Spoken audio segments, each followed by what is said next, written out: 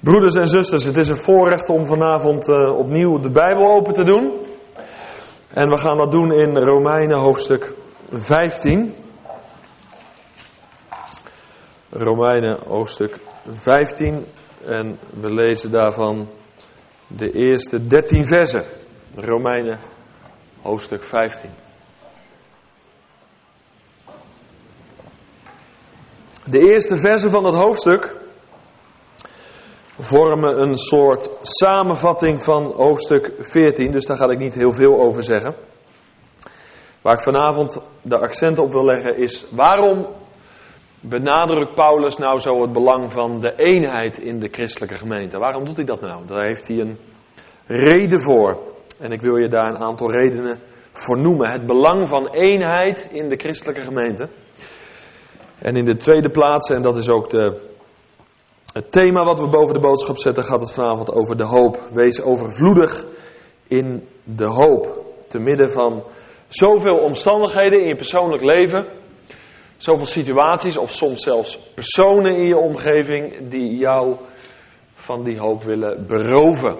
Daartegenin zegt Paulus: wees overvloedig in de hoop. Dus voldoende stof om over na te denken vanavond. We lezen de eerste 13 versen van Romeinen 15. Maar wij die sterk zijn, zijn verplicht de zwakheden van hen die niet sterk zijn te dragen. En niet onszelf te behagen. Laat daarom ieder van ons zijn naaste behagen ten goede, tot opbouw. Want ook Christus heeft niet zichzelf behaagd, maar zoals geschreven staat: al de smaad van hen die u smaden is op mij gevallen. Want alles wat eertijds geschreven is tot onze onderwijzing eerder geschreven. Opdat wij in de weg van volharding en vertroosting door de schriften de hoop zouden behouden. En de God van de volharding en van de vertroosting mogen u geven onderling eensgezind te zijn in overeenstemming met Christus Jezus. Opdat u eensgezind met één mond de God en Vader van onze Heer Jezus Christus verheerlijkt. Daarom aanvaardt elkaar zoals ook Christus ons aanvaard heeft, tot heerlijkheid van God. En ik zeg dat Jezus Christus een dienaar van de besnijdenis is geworden ter wille van de waarheid van God. Om de belofte aan de vaderen te bevestigen. En opdat de heidenen God zouden verheerlijken vanwege de barmhartigheid, zoals geschreven staat: daarom zal ik u belijden onder de heidenen en uw naam lof zingen. En verder zegt hij: wees vrolijk heidenen met zijn volk. En verder loof de Heere, alle heidenvolken, prijs hem, alle volken.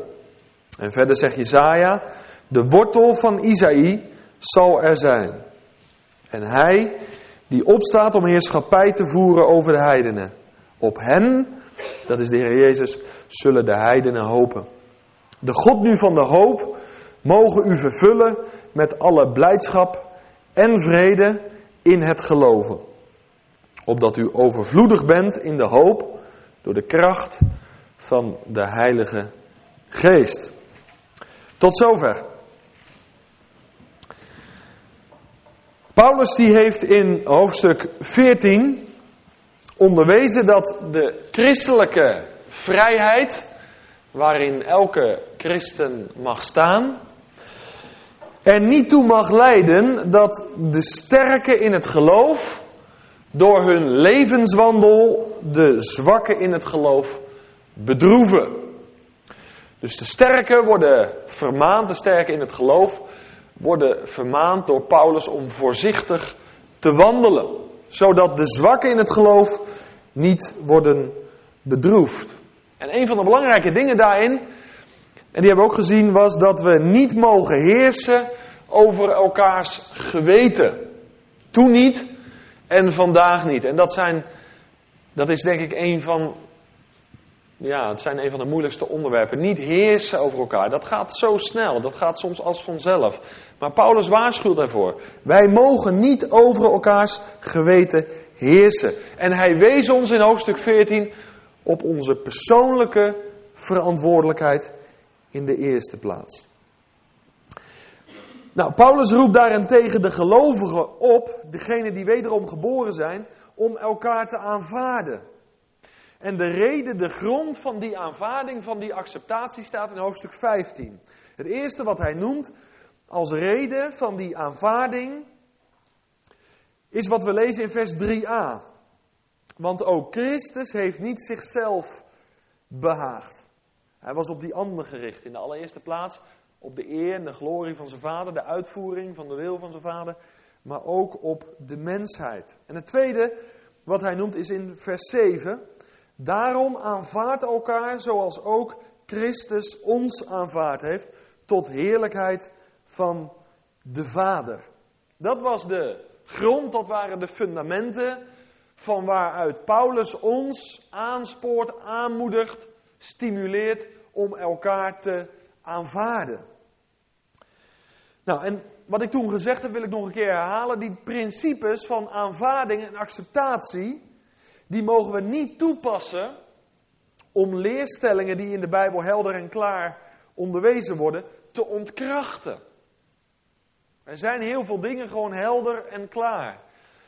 En dan zijn acceptatie en aanvaarding mooie woorden om die leerstellingen te ontkrachten, maar dat is niet toegestaan. En we hebben gezien, de Bijbel die spreekt zichzelf niet tegen. De liefde van God is nooit in tegenspraak met de waarheid van God. Eensgezindheid, eenheid, en dat is heel actueel, mag nooit ten koste van de waarheid gaan. En er is vandaag heel veel valse ecumenen. En dat alles onder het thema van elkaar liefhebben, elkaar accepteren, elkaar aanvaarden. Niet al te ingewikkeld doen. Heb elkaar gewoon lief en dan krijg je zo'n hele sociale, horizontale liefde. Waar de hoogte en de diepte uit zijn weggehaald. Maar eensgezindheid en eenheid, die Paulus hier bedoelt, die mag nooit ten koste gaan van de waarheid. En als je hier wat meer over wil weten en je hebt de vorige studie niet gevolgd, dan verwijs ik heel eenvoudig om hier wat meer over te weten naar de vorige studie over hoofdstuk 14. Ik ga hier nu niet verder op in. Die eerste verse van hoofdstuk 15 is eigenlijk een herhaling, een samenvatting van wat Paulus in hoofdstuk 14 uiteen heeft gezet. Maar nu kom ik bij een belangrijke vraag. Wat is nou de reden, wat is nou het argument van Paulus? Waarom die nou zo het accent legt op eenheid, op eensgezindheid? Om die andere broeder of zuster te aanvaarden, te accepteren. Terwijl die soms over andere dingen wat anders denkt. Waarom legt Paulus nou zo dat accent? Nou, daar heeft hij een hele goede, een hele belangrijke reden voor. Hij zegt dit. Eenheid, als die overeenkomstig de waarheid is tot verheerlijking van onze God en Vader, zegt hij in hoofdstuk 15. Dus die eenheid, als daar eenheid is onder broeders en zusters, geen verdeeldheid, geen tweedracht, maar als daar eenheid is, dat is tot eer en verheerlijking van onze God en Vader. Is dat de goede reden om je uit te strekken naar eenheid of niet? Want daar leven we uiteindelijk voor. We leven niet voor de verheerlijking van onszelf. Niet voor de verheerlijking van onze talenten, onze gaven, onze gemeente niet. We leven niet voor onze voorganger. We zijn wederom geboren tot een levende hoop. En we zijn bestemd om hier op aarde God de Vader te verheerlijken. Door onze levenswandel. En daar wil de Heere God heel bijzonder de gemeente voor gebruiken. Om zijn heerlijkheid te openbaren. Dus de gemeente heeft een hoge roeping. Waar of niet? En daarom is de kerk, en dat bedoel ik niet schoppend, maar de kerk is geen evangelisatieterrein. De christelijke gemeente is geen evangelisatieterrein als het goed is. De gemeente van de Heer Jezus Christus, die bestaat bijbels gezien uit alleen wederom geboren mensen. En de gemeente is door God geroepen om vandaag zijn heerlijkheid te midden van een ongelovige wereld te openbaren. Zij zijn ambassadeurs van de Heer Jezus Christus hier op aarde. Dus de gemeente heeft een hele hoge roeping. En eenheid in die gemeente, dat is tot eer en tot verheerlijking van God de Vader. En Paulus die verlangde niet zozeer naar eenheid, heb ik hier neergezet, zodat hij geen vuurtjes meer in de gemeente hoefde te blussen. Tuurlijk, dat is heel prettig. Heel veel ouderlingen, voorgangers, predikanten, die zijn alleen maar bezig om vuurtjes te blussen in de gemeente. En komen eigenlijk niet aan de opbouw van de gemeente toe. Er is zoveel aan de hand, zoveel gebrokenheid. Zoveel pijn, zoveel moeite. Maar ook heel veel vuurtjes die ze moeten blussen. Nou, als er eenheid is, dan heb je het als voorganger een stuk makkelijker. Of als ouderling. Nou, dat was niet de eerste reden waarom Paulus verlangde naar eenheid. Misschien heeft hij dat wel gewild, maar dat staat niet beschreven. De eerste reden dat hij verlangde naar eenheid, dat was een veel hoger doel. En dat lees je in de versen 5 en 6. Hij zegt, en de God van de volharding en van de vertroosting mogen u geven onderling eensgezind te zijn in overeenstemming met Christus Jezus. Opdat met als doel u eensgezind met één mond de God en Vader van onze Heer Jezus Christus verheerlijkt. Wat is dat geweldig. Als je in een helikopter zou zitten en die zou boven deze zaal hangen. En je zou met een camera hier dwars door het plafond kunnen kijken. En je kijkt naar beneden. En je ziet eigenlijk één mens daar verzameld. Met het hoofd omhoog gericht. En je ziet maar één mond. Die God verheerlijkt. Dat is het plaatje wat Paulus hier neerzet. Is dat herkenbaar in de gemeente waar jij deel van uitmaakt? Of zie je daar 4 monden? Of 6 monden? Of 10 monden? Of misschien wel 400 monden? En hij bestaat uit 400 leden, de gemeente. Dat is een slechte zaak. Paulus zegt dat we met één mond, echt als één man. Ik heb afgelopen zondag over Nehemia 8 gesproken. En daar zie je dat het volk zich verzamelt op het plein als één man. En ze verlangden naar het wetboek van Mozes. Die eenheid is zo belangrijk. Dat is een Bijbels gegeven. Het is tot eer en verheerlijking van God. Dus wij moeten streven, wij mogen niet alleen streven, wij moeten streven naar eenheid in de gemeente van de Heer Jezus Christus. Want als er verdeeldheid is, dan is de eer van God in het geding. En voelen we dat nog? Ervaar je dat nog? Mag ik eens vragen, lijd je ook onder de verdeeldheid in de christelijke gemeente? Of heb je het aanvaard als een gegeven en zeg ja, dat is nu eenmaal zo. Het volmaakte komt straks, Jacques. Want ja, we hebben toch verdeeldheid, daar verander je niks aan. Dat is nu eenmaal zo. Of doet het je nog pijn? Het gaat er niet alleen om dat jullie in eenheid zijn, maar die eenheid waarin de gemeente mag samenkomen. Die Paulus onderwijst, heeft een veel hoger doel, de verheerlijking van God. En de eer van God. En blader even naar Johannes 1, want ik wil je nu iets belangrijks gaan laten zien. Over die eenheid. Johannes 1 is dat bekende hoofdstuk waarin wordt gesproken over het vlees geworden woord. En daar staat in het begin, in het eerste vers van Johannes 1, in het begin was het woord en het woord was bij God en het woord was God. En dan vers 14. En het woord is vlees geworden en heeft onder ons gewoond en wij hebben zijn heerlijkheid gezien. En heerlijkheid als van de enige geborene van de Vader, vol van genade en vol van waarheid. Wij hebben heerlijkheid gezien in het woord van God, in het vlees geworden woord. Wij hebben heerlijkheid in wie gezien? In de Heer Jezus. Een heerlijkheid als van de enige geborene van de Vader. Hij is vol van genade en hij is vol van waarheid. Bijzonder hè, dat genade en waarheid altijd samen opgaan. Het is niet of genade of waarheid. Het is niet of liefde of waarheid. Het is altijd samen. Die zijn niet tegenstrijdig aan elkaar. En dat zie je helemaal tot uiting komen in de Zoon van God, de Heer Jezus Christus zelf. En je ziet dus dat de Vader ervoor gekozen heeft, en dat moet je even vasthouden, om zijn heerlijkheid te openbaren. In de begintijd door de tabernakel, later door de tempel. En in Johannes 1 zien wij dat de heerlijkheid van God openbaar is gekomen in de persoon van de Heer Jezus Christus. Hij heeft onder ons gewoond, hij heeft onder ons getabernakeld.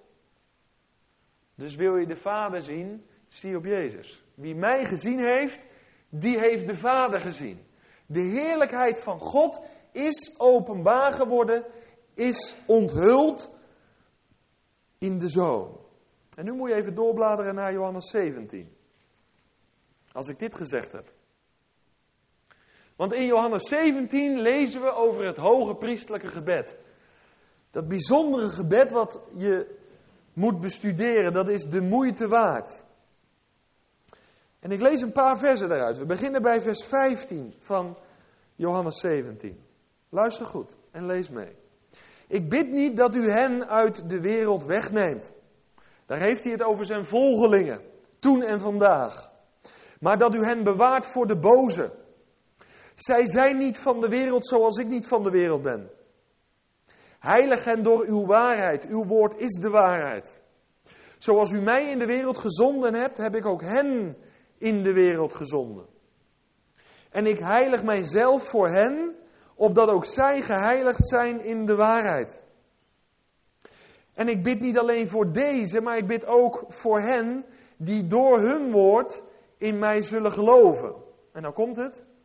Opdat zij allen één zullen zijn, zoals u, Vader, in mij en ik in u, dat ook zij in ons één zullen zijn. Opdat de wereld zal geloven dat u mij gezonden hebt. En ik heb hun de heerlijkheid gegeven die u mij gegeven hebt. Lees je het goed? Ik hoop dat je dat pakt, hè, dat je dat ziet, die lijnen. God heeft ervoor gekozen om zijn heerlijkheid door zijn Zoon aan de mensheid te openbaren. Johannes 1. Ik heb het je net gelezen. Hier zie je dat de Heer Jezus zegt: en ik heb hun de heerlijkheid gegeven die u mij gegeven hebt. Vind je dat niet bijzonder? Wij delen in dezelfde heerlijkheid als de Heer Jezus had. Geloof je dat? Maar wij hebben ook dezelfde roeping. Om die heerlijkheid niet voor onszelf te houden, maar om die heerlijkheid ook echt uit te leven. Uit te stralen, door te geven. Te openbaren, te onthullen. Naar een wereld die verloren ligt in zonde en schuld. Waar die heerlijkheid uit is verdwenen. Maar die heerlijkheid is er weer gekomen door de komst van de Heer Jezus. En vandaag openbaart God die heerlijkheid door zijn gemeente. Door jou en mij heen. We hebben een hoge roeping.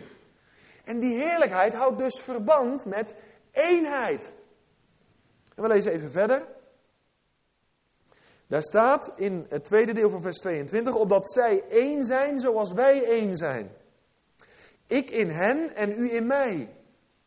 Opdat zij volmaakt één zijn en opdat de wereld erkent dat u mij gezonden hebt en hen liefgehad hebt zoals u mij hebt liefgehad. Heel belangrijk, die eenheid in de christelijke gemeente. Want die eenheid is een getuigenis. Een getuigenis van twee dingen. Wat Johannes hier noemt. In de eerste plaats een getuigenis waardoor de wereld zal geloven dat Jezus de gezondene is van de Vader. Nou is dat belangrijk dat de wereld dat weet.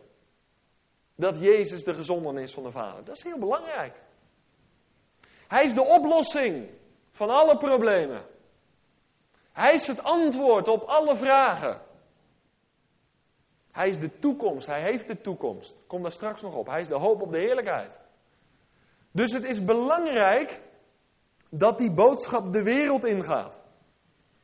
Niet alleen door de verkondiging van het evangelie, maar door de eenheid die de wereld ziet in de christelijke gemeente. En daarom is het een verschrikkelijke situatie dat er zoveel verdeeldheid is. Want dat doet afbreuk aan het getuigenis dat Jezus de gezondene is van de Vader. Begrijp je nou waarom Paulus dat accent zo duidelijk legt? Zo wezenlijk. Als die eenheid verdwenen is en de kerk, de gemeente van de Heer Jezus Christus bekend staat als een verdeelde club mensen die zich druk maken om punten en komma's en niet samen door één deur kunnen, dat doet afbreuk aan het getuigenis dat Jezus de gezondene van de Vader is. Dit moet je goed vasthouden. Want de heerlijkheid wil God door de gemeente heen openbaren vandaag. En de eer en de heerlijkheid van God is dus in het geding als christenen onder elkaar zich tegenover elkaar stellen. Als ze elkaar verbijten en vereten. En het tweede is, eenheid is een getuigenis. En daarmee heeft God de Vader zijn liefde geopenbaard aan een wereld verloren in zonde en schuld. Want het feit dat Jezus gezonden is naar deze aarde, daarmee heeft God geen moordkuil van zijn hart gemaakt. En daardoor heeft hij de daad bij het woord gevoegd. De Messias was beloofd. En er is openbaar gekomen door de zending van Jezus naar de aarde, wat in het hart van de Vader is. Wat in het hart van de Vader was, al voor de grondlegging van de wereld. Liefde, echte, oprechte zondaarsliefde, agape-liefde. Liefde die niet eist, liefde die hij niet geeft omdat jij iets voor hem gedaan had. Nee, liefde die opkomt uit hemzelf, uit zijn karakter, uit zijn wezen. En is dat een belangrijke boodschap? Dat die liefde verkondigd wordt in deze wereld. En daarvoor wil de Heere God ook vandaag zijn gemeente gebruiken. Dat waren 2 redenen waarom die eenheid zo belangrijk is. Maar ik wil er nog een 2 noemen.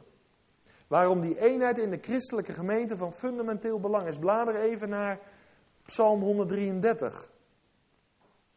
En die psalm die ken je waarschijnlijk uit je hoofd. Psalm 133. Daar zie je datzelfde principe al onder het oude verbond. Wat staat daar? In vers 1, een pelgrimslied van David. Zie hoe goed en hoe lieflijk het is dat broeders ook eensgezind samenwonen. Daar komt het weer naar voren, de eenheid, de eensgezindheid. En dan het laatste vers, het tweede gedeelte, daar staat iets heel belangrijk. Want daar gebiedt de Heere de zegen en het leven tot in eeuwigheid. De zegen van God is verbonden aan de eenheid onder broeders en zusters. En ik merk dat vaak in het spreken. En dat is niet om mystiek te doen of zo, maar ik voel in mijn geest aan of een gemeente verdeeld is. Of dat daar mensen echt een eenparig verlangen hebben. Die er echt naar uitgezien hebben om dat woord van God als in Jeremia op te eten. En ze hebben samen gebeden. En ze hebben samen gestreden. En ze zijn verlangend, hunkerend. Als één man. Met één mond. Naar de Heere God toe. En ze zeggen, spreek Heere. We verlangen om uw stem te verstaan. En ik geloof dat dat een van de redenen is waarom sommige gemeenten gezegend worden en andere niet. Ja, maar iedere week wordt toch de boodschap verkondigd. En iedere week heeft de voorganger toch ook weer zijn best gedaan. Maar soms is de gemeente zo intens verdeeld. En Psalm 133 zegt dat daar waar broeders samenwonen, eensgezind, daar gebiedt God zijn zegen. En daarom is het ook belangrijk in avonden als deze dat hier eenheid is. Dat daar liefde is. Dat daar een eenparig verlangen is. Want dat is de weg waarin God mee wil komen en zijn zegen heel bijzonder wil schenken. Ik wil je nog een gedeelte laten zien. Nieuwe Testament, Matthäus. Matthäus, hoofdstuk 18. Dat is een tekst die je allemaal kent. En overal waar ik spreek, daar hebben we van tevoren een bidstond. En dit is een tekst die altijd wordt aangehaald. Nou, altijd 8 van de 10 keer. Maar de vraag is of die echt begrepen wordt. Wat staat er in Matthäus 18, vers 20? Want waar 2 of 3 in mijn naam bijeen gekomen zijn, daar ben ik in hun midden. En wat zeggen ze dan? Als daar 2 of 3 gelovigen zijn. Daar is de Heer automatisch aanwezig. Maar is dat zo? Het wordt heel vaak heel eenvoudig neergelegd. En men gaat er blindelings vanuit dat het zo is. Maar als je de context leest, moet je even de tekst daarvoor lezen. Je hoeft niet zo ver terug. Vers 19, wat staat daar? Verder zeg ik u, dat als 2 van u op aarde iets, wat dan ook, eenstemmig verlangen, dat heb ik onderstreept, eenstemmig verlangen, het hun ten deel zal vallen van mijn Vader die in de hemel is. En dan komt, want waar 2 of 3 in mijn naam bijeengekomen zijn. Daar zit een voorwaarde aan verbonden. En dat is als daar een eenstemmig en eenparig verlangen is. En als er dan 2 of 3 gelovigen bij elkaar zijn, dan is de Heer in het midden. Dus is eenheid belangrijk of niet? We gebruiken zo'n tekst zo makkelijk. Maar soms denk ik wel eens, broeders, jullie bidden het hier, maar je bent zo verdeeld als wat. En de vraag is of je een eenstemmig, een eenparig verlangen hebt. En je zou nog een stukje terug kunnen gaan, vers 18. Voorwaar, ik zeg u, alles wat u op aarde bindt, zal in de hemel gebonden zijn. En alles wat u op de aarde ontbindt, zal in de hemel ontbonden zijn. Daar waar eenheid is, een eenstemmig verlangen is. Daar wil de Heer bij 2 of 3 gelovigen aanwezig zijn. En ze zullen zelfs autoriteit en gezag hebben over Satan en zijn demonen. Dat is wat deze tekst zegt. Zie je dat eenheid belangrijk is? Is zo fundamenteel. En nou begrijp ik waarom Paulus in Romeinen 8 of 15, want daar ben ik nog steeds mee bezig, het accent legt op eenheid, op eensgezindheid in de gemeente. En er wordt vandaag zo makkelijk overheen gewalst. Ja, predik het woord maar. Wij kunnen slechts zaaien. Het is God die de wasdom geeft. Klinkt allemaal heel logisch. En ondertussen is er verdeeldheid. En dat is de reden dat de zegen van de Heer uitblijft. Natuurlijk, de gemeente draait. De zondagse diensten worden geregeld. De vrouwenvereniging komt samen. We hebben de jaarlijkse barbecue en de fietstocht. Alles gaat door. Maar ondertussen is de verdeeldheid en we klagen, ja, de Heer werkt niet. Wanneer is de laatste tot geloof gekomen? Is er honger en dorst in de gemeente? Het lijkt of het woord niet doorkomt. Nou, een van de grootste redenen vandaag. Dat de zegen van de Heer uitblijft, is de enorme verdeeldheid in de christelijke gemeente. En ik heb vanuit een paar gedeelten aangetoond dat eenheid alles te maken heeft met de zegen van de Heer. Dat eenheid alles te maken heeft met de eer en de heerlijkheid van God. En onderzoek dat in je eigen gemeente. En misschien moet je dit eens ter sprake brengen als je dat durft. Want we kunnen altijd naar die of naar die kijken. Of de prediking moet iets zo of moet iets meer zo. Maar waar is die eenheid? Waar is dat eenparige verlangen? En Paulus wist precies waar hij het over had. Want de gemeente in Rome die bestond uit gelovigen uit de Joden en uit gelovigen uit de heidenen. En de Efezebrief, daarin schrijft diezelfde Paulus dat zij samen één nieuwe mens geworden zijn. Eén nieuw lichaam onder dat ene hoofd, de Heer Jezus Christus.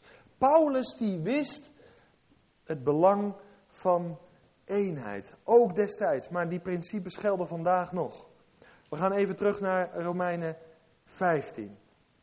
Want dan zegt hij een aantal belangrijke dingen in vers 8 en in vers 9. Eerst vers 8. Wat zegt hij daar? Ik zeg dat Jezus Christus een dienaar van de besnijdenis is geworden, ter wille van de waarheid van God, om de belofte aan de vaderen te bevestigen. Jezus Christus is een dienaar van de besnijdenis geworden. Wat bedoelt hij daarmee? Nou dit. Hij is een dienaar geworden van hen die besneden zijn. Een dienaar van het Joodse volk in de allereerste plaats. Van de 12 stammen. De Heer Jezus is in de allereerste plaats voor hen gekomen. Dat heb ik al eerder gezegd. En ik onderstreep het vanavond. Dat wordt veel vergeten vandaag. Maar hij is in de allereerste plaats voor hen gekomen. Want hij zal zijn volk zalig maken van hun zonde. Degenen die het willen nazoeken, Johannes 1 en Handelingen 3 vers 25 en 26. De komst van de Heer Jezus naar de aarde is een vervulling van de belofte die hij gedaan had aan Abraham, Isaac en Jacob. En vandaar dat Paulus dat nog even bevestigt. En dan vers 9. En opdat de heidenen God zouden verheerlijken vanwege de barmhartigheid zoals geschreven staat. Daarom zal ik u belijden onder de heidenen en uw naam lof zingen. Ik hoop dat je dat ziet. Hij zegt in vers 8, de Joden, die hebben het heil ontvangen omwille van de waarheid van God.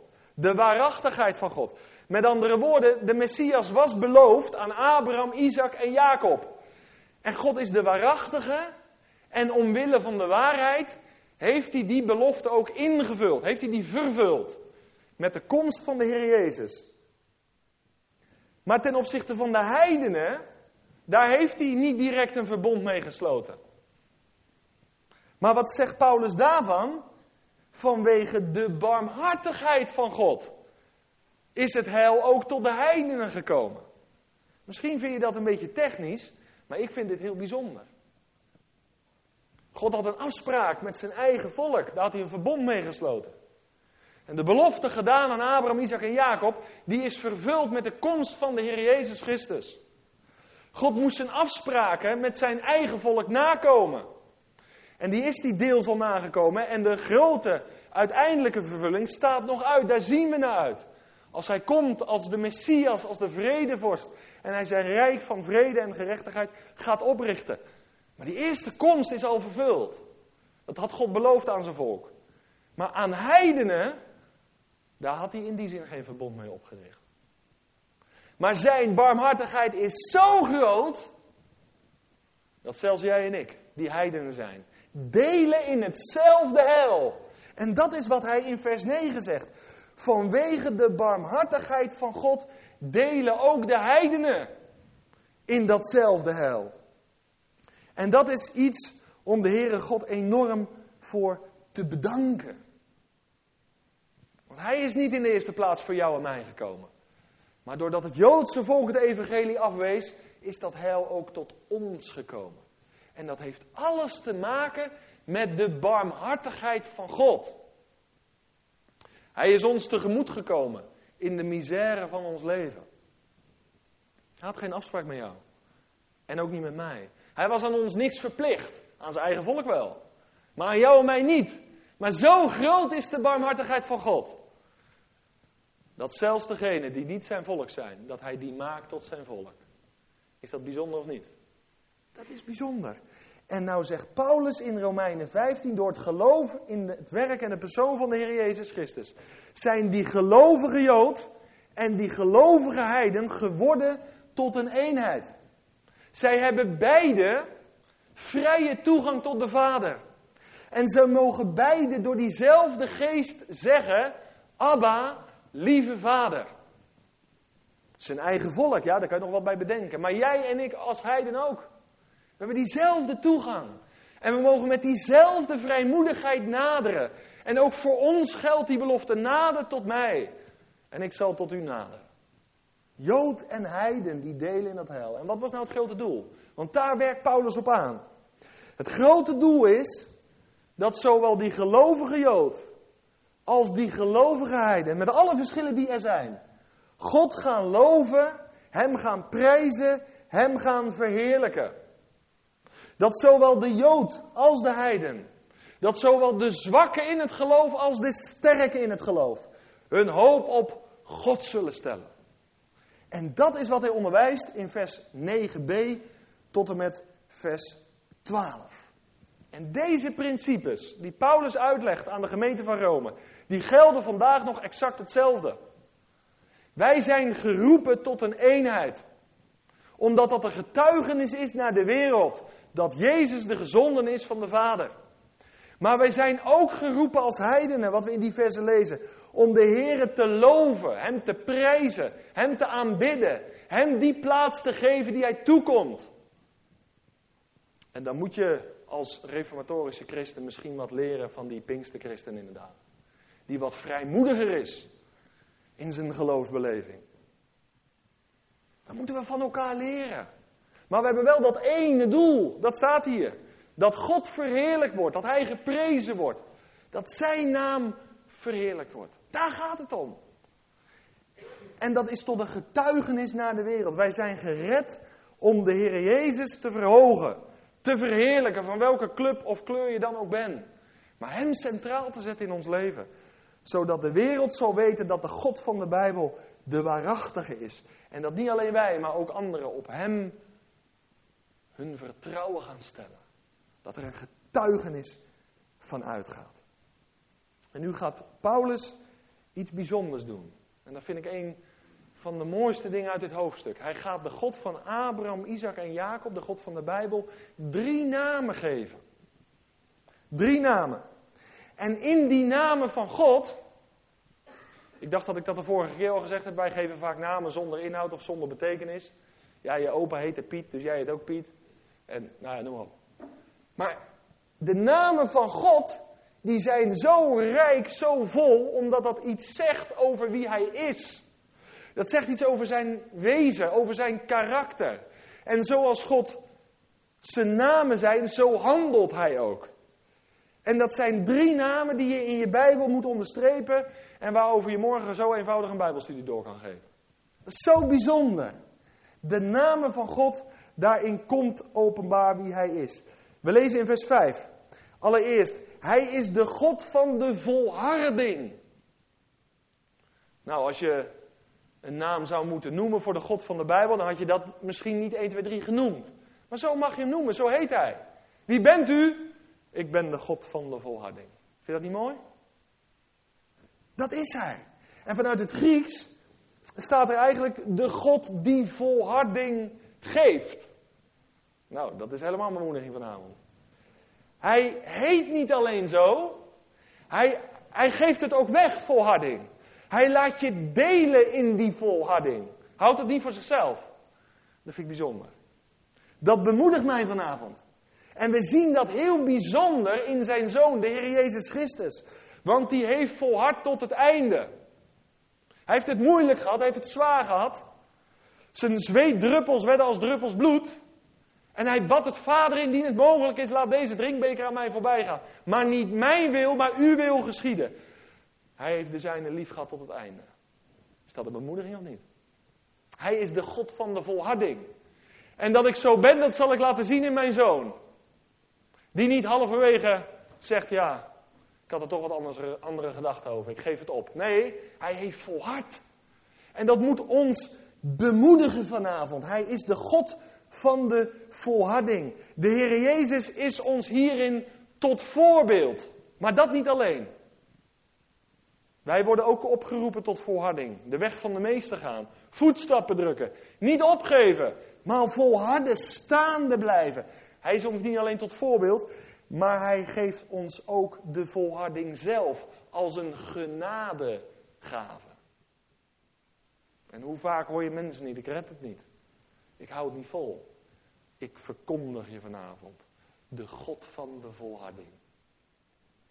Die niet alleen zo heet, maar die dat heeft laten zien in de zending van zijn Zoon. En die ook die volharding weggeeft. Die je laat delen in die volharding. Zodat je tot het einde volhoudt. Nou, dat had je nou net nodig vanavond, toch? Dit is de God die we dienen. Hij openbaart zichzelf. Hij doet een boekje met eerbied gesproken over zichzelf open. En hij zegt, zie hier ben ik. Wees bemoedigd vanavond. Ik ben de God van de volharding. En ik laat jou daarin delen. Zodat jij staande blijft. Zoals een Noach in zijn dagen. In een goddeloze wereld. En er was een Noach. Die vroom en oprecht was. Die God vreesde. Die rechtvaardig leefde. Die meer naar de Heere God luisterde dan naar mensen. En hij heeft volhard. En is behouden. De tweede, die lees je net even verderop. Want er staat in vers 5, de God van de volharding en van de vertroosting. We mogen dus zeggen, hij is niet alleen de God van de volharding, hij is ook de God van de vertroosting. Dat vind ik zo mooi. Daar is hij voor gekomen. Om de treurigen in Sion te vertroosten. Dat is een van de doelstellingen die hij had. Ik ga naar de wereld niet alleen om redding teweeg te brengen, maar om hen te troosten. Om ze te bemoedigen. Daarvoor is hij gekomen. Ook voor jou. In welke situatie je dan ook bent. Ik zeg het ook tegen mezelf. En ik dank de Heer elke dag. Dank u wel, Heer Jezus. Doe je het wel eens? Dat u gekomen bent om mij te bemoedigen. Om mij te vertroosten.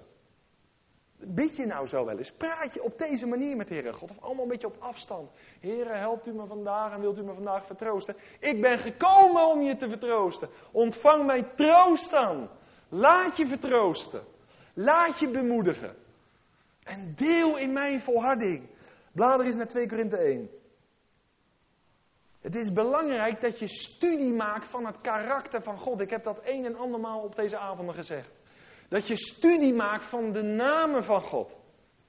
Er is zo weinig kennis. Maar als je dat tot je neemt, dan ga je leren wie de Heere is. En als je iemand dieper en dieper leert kennen, dan hoef je er niet zoveel moeite voor te doen om jezelf aan die persoon over te geven.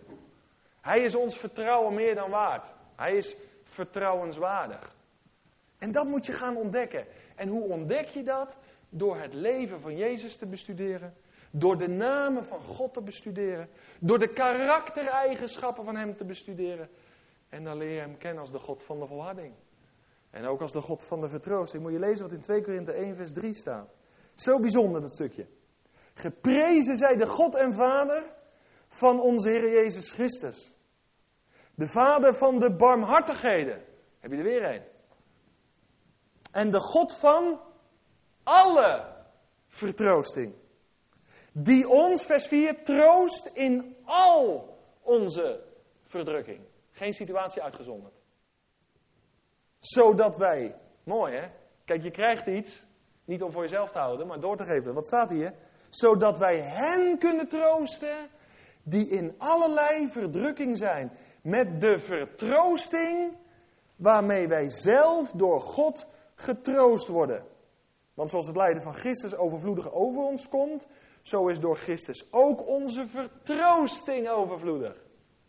Nou, moet ik er nog meer van zeggen? De God van de vertroosting, hier is hij. Dat geeft hij, om niet. Alle vertroosting, in alle verdrukking. En ik denk als ik achterin links begin, dan heeft ieder zijn verdrukking. Maar ik hoop dat ook iedereen zijn vertroosting heeft. Niet alleen dat ene, ook dat andere, want dat staat hier beloofd. Dit zijn teksten, die moet je onderstrepen in je Bijbel. Die moet je gewoon eruit halen. Je zal zeggen, ja, als ik al jouw teksten eruit moet halen, dan heb ik een hele multum op. Nou, misschien moet je doen. Maar dat moet tot je doordringen. Het woord van God is geest en leven. Het is niet alleen een letter, het is geest en leven. Als ik dit hoor, dan doet dat iets met me. Nou, dan kom je vanavond thuis en zeg je, joh, ik deel in de vertroosting. Want we dienen de God van alle vertroosting. En ik heb morgen nog wat uit te delen ook. Want ik mag anderen troosten met de troost waarmee ik zelf getroost ben. Dus je krijgt iets om ook nog wat uit te delen. Dus je wordt functioneel, om het zo te zeggen. De God van de vertroosting. De Heer bemoedigt en vertroost zijn kinderen. En nou even terug naar Romeinen 15. We hebben nu 3 namen gehad. De God van de volharding. De God van de vertroosting. En Paulus die kan er bijna niet over uit. En dat is de naam waarmee we gaan eindigen. En je weet het al. Dat is Romeinen 15 vers 13. Hij wordt ook genoemd, de God van de Bijbel, de God van de hoop. En dat vind ik heel bijzonder. Daar word ik blij van. Daar word ik enthousiast van. Want dat heeft de God die ik dien, heeft alles te maken met een hoopvolle toekomst. Met hoopvolle verwachting. Geen hopeloos einde, maar eindeloos hoop. Je kent allemaal wel die uitdrukking, hè? Hoop doet leven. Hoop doet leven. Hoop doet leven. En je ziet soms die posters wel eens hangen. Er is hoop, want Jezus Christus leeft. Of misschien moet je dat de volgende keer doen. Als je die broeder op de snelweg ziet rijden met die sticker op zijn auto. Er is hoop. Moet je altijd even tuteren, hè? En dan zwaai je even. En dan doe je zo. Dan heb je gemeenschap gewoon op de snelweg. God wil je daarmee bemoedigen en vertroosten. Dan ben je verbonden aan diezelfde God die in Christus Jezus hem ontmoet heeft en ook jou ontmoet heeft. Er is hoop, want Jezus Christus leeft. En wie kent niet die 3 christelijke metgezellen? Geloof, gekenmerkt door een kruis. Hoop, gekenmerkt door een anker. En daarmee komt gelijk openbaar dat hoop niet is iets van, nou ja, we hopen er maar op. Want die grote containerschepen in Rotterdam, die liggen soms vast aan een anker. Dat is vast en zeker. Dus de Bijbelse hoop is vast, is zeker. En vandaar, misschien wist je dat nog nooit, het kruis van het geloof en het anker van de hoop en het hart van de liefde. En sommigen hebben die om de nek hangen. Nou, dat moet je vooral blijven doen. Maar besef wat het betekent. Dat anker, dat is een teken van vastheid. Van hechtheid. Het schip kan niet meer weg. Het ligt helemaal vast geankerd. Ik heb de vaste grond gevonden. Waarin mijn anker eeuwig hecht. Ik rust in Jezus bloed en wonden. De hoop in de Bijbel is niet wat mensen ervan maken. Ja, we hopen er maar op, zoals je op het weer hoopt. Ja, het kan vandaag zonnig zijn en morgen regent het misschien. Maar we hopen, maar zeker weten doe je het niet. Maar de Bijbelse hoop is altijd zekerheid, is altijd vastheid. Het is niet een gevoel, het is niet iets zweverigs waar je niet bij kan. De Bijbelse hoop heeft te maken met een persoon. De Heer Jezus Christus. En hoop en verwachting behoren tot de kern, luister goed, tot de kern van het christelijk geloof. Tot het wezen. Dat is het hart. En daarom ben ik altijd heel enthousiast om het evangelie te verkondigen. Ik zaai altijd in geloof. Altijd in hoop. Altijd in verwachting. Want ik heb de beste boodschap. Ik heb de beste werkgever. Ik heb de beste toekomst. Alleen de Heer die verlangt dat mensen het gaan aanvaarden. Want dan deel je erin. Ja, maar zo eenvoudig is dat toch niet? Zo eenvoudig is het. Zo eenvoudig is het. Een hoopvolle boodschap. Hoop in de Bijbel heeft vaak te maken met twee dingen. Met de opstanding der doden. Als een bemoediging voor degene. Misschien wel in jouw familie. Een vader, een moeder. Of misschien wel een broertje of zusje die in Christus ontslapen zijn. Er komt een dag van opstanding. En dan spreekt de Bijbel altijd over hoop. De hoop op de opstanding der doden. En hoop heeft ook altijd verband met de wederkomst van de Heer Jezus Christus. En wat ik gezegd heb, Bijbelse hoop is niet iets wat onzeker is. Bijbelse hoop is vast. Het heeft betrekking op een persoon. Ja, ik moet het sterker nog zeggen. De Bijbelse hoop is een persoon. Want Paulus zegt in Kolossenzen 1 vers 27... waar hij spreekt over Christus onder u, de hoop op de heerlijkheid. Dat is het. En Paulus die stimuleert de gemeente in Rome om overvloedig te worden in die hoop. Niet in een zweverig gevoel, wat er vandaag is en morgen weg is, maar dat je groeit in kennis en genade van de hoop zelf. Dat is de Heer Jezus Christus. En dat vind ik zo bijzonder hoe hij dat aan de Kolossenzen schrijft. Christus onder u, de hoop op de heerlijkheid. En dan gebruikt hij in vers 13, daar zegt hij, de God nu van de hoop, mogen u vervullen. Er staat in het Grieks een woord dat betekent, mogen u vullen, mogen u volledig maken, compleet maken. Nou, waarmee word ik compleet gemaakt dan? Nou, dat is helemaal fantastisch.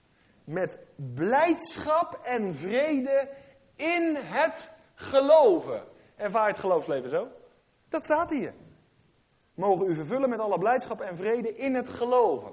Met dat ik aan het geloven ben. Ja, het is een beetje praktisch allemaal. Maar met dat ik aan het geloven ben. Met dat ik bezig ben om mijn vertrouwen op de Heer Jezus te stellen. Niet alleen tot vergeving van de zonde. Niet alleen met het oog op eeuwig leven. Maar gewoon met de alledaagse dingen. Ik stel mijn hoop op Hem. Mijn vertrouwen op Hem. Ik geloof in Hem. Ik vlucht tot Hem. Met dat ik dat doe, heb ik vrede, heb ik blijdschap, heb ik vreugde. In het geloven. Kijk, daar gaat er wat van je uit. Kijk, als je met zo'n gezicht zegt, ja, ik geloof ook in Jezus. Ja, dat is niet echt aantrekkelijk. Maar doet het iets met je, hè? Dit is wat Paulus de gemeente oproept. Oh ja, zeker, er zijn verschillen, zegt hij. Zeker. Maar dit is toch wel de kern, dat we de God van de hoop mogen dienen. En dat we dat mogen doorgeven. En dat we dat mogen uitstralen.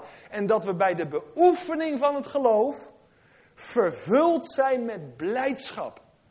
Met vrede. Met rust. In een rusteloze wereld. Dat is toch geweldig? En dat geeft de God van de hoop. Hij laat jou delen in die hoop. Die heeft hij niet voor zichzelf gehouden. Ook die hoop deelt hij uit. En het leven wat daaruit voortkomt. Blijdschap en vrede. En vreugde in het vertrouwen op de Heer. En nou zijn er heel veel omstandigheden in jouw en mijn leven. In mijn ook hoor. En er zijn heel veel personen ook. En situaties.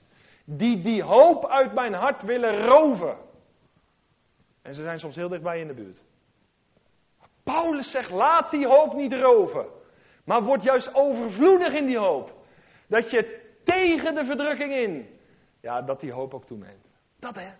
Dat vind ik zo'n uitdaging om vandaag te leven, terwijl er heel veel mensen de kerk verlaten. En terwijl ik dichter en dichter en hechter aan mijn heiland verbonden raak. Dat is toch bijzonder? De afval om je heen. En ik word steeds enthousiaster voor mijn heiland. Steeds meer toegewijd. Want we zijn weer een dag dichterbij, hè? Bij die dag dat hij komt. De zaligheid is ons nu nader. Nou, dat vervult je toch met blijdschap? Met vrede, met rust? Ik leef niet meer voor deze wereld. Ik leef voor de wereld die komt. Ik ben van een andere koninkrijk en ik verwacht ook een andere koning. Ik verwacht Jezus. Met heerlijkheid gekroond. Die omstandigheden, die zijn er. Die personen, die zijn er. Maar wat zegt Paulus hier in het laatste stukje? Opdat u overvloedig bent in de hoop. Door de kracht van de Heilige Geest. Tegen de stroom in. Tegen de verdrukking in. Te midden van situaties die je niet meer overziet. Zegt Paulus, die hoop kan overvloedig in je worden. Door de kracht van de Heilige Geest. De Heilige Geest richt ons geloofsoog op Jezus. Op Hem alleen. Niet op mijn gaven, niet op mijn talenten, want die stellen vroeg of laat teleur. Hij vestigt ons oog ook niet op voorgangers of predikanten, of instituten of kerken. Hij vestigt ons oog op Jezus. De overste leidsman. En de voleinder van ons geloof. De hoop zelf, daar vestigt hij ons oog op. Dank u wel, Heilige Geest, dat u in mij woont. En dan neemt hij je soms gewoon bij de hand. En zegt hij deze kant op. Vestig je oog op Hem. En laat je hoop niet uit je hart roven door niets en door niemand. En waarom nou die Heilige Geest met betrekking tot die hoop? Wil je nog even bladeren naar Efeze 1? En daar gaan we mee afronden. Hoop ik. Dat is belangrijk. Waarom de hoop en de Heilige Geest? Daar zit een verband tussen. En die ga ik je nu laten zien, dat verband. Efeze 1, vers 13 en 14. Daar staat het volgende. In Hem bent ook u. Vul je naam daarin, hè? Ben ook ik. Nadat u het woord van de waarheid, namelijk het evangelie van uw zaligheid, gehoord hebt. In Hem bent u ook, toen u tot geloof kwam, verzegeld met de Heilige Geest van de belofte. Die het onderpand is van onze erfenis. Tot de verlossing van ons, die ons ten deel viel. Tot lof van zijn heerlijkheid. Wij hebben de belofte ontvangen. Wij hebben de Heilige Geest ontvangen. Als een onderpand van de toekomstige erfenis. En dat is de reden waarom Paulus de Heilige Geest noemt in het laatste vers, in het 13e vers van Romeinen 15. De Heilige Geest hebben we als aanbetaling ontvangen. En is de garantie dat de rest ook nog volgt. Nou, we hebben de aanbetaling in onze tempel, in ons lichaam. Ook daar word je toch blij van? Dat is de God van de hoop. En de Heilige Geest houdt die hoop levendig en vuurt het aan. De Heilige Geest houdt dus verband met onze toekomstige erfenis. En ik heb het toch nog op Maarten om 1 pareltje te laten zien. Als je er niks van hebt begrepen vanavond, 1 ding. Onderstreep dat ook in je Bijbel. Hebreeën 6. Moet je even naartoe bladeren. Dat is echt heel mooi. Het gaat ook over de hoop. Want weet je, ik leef in dezelfde wereld als jij. En ik heb ook moeilijke mensen om me heen. En moeilijke situaties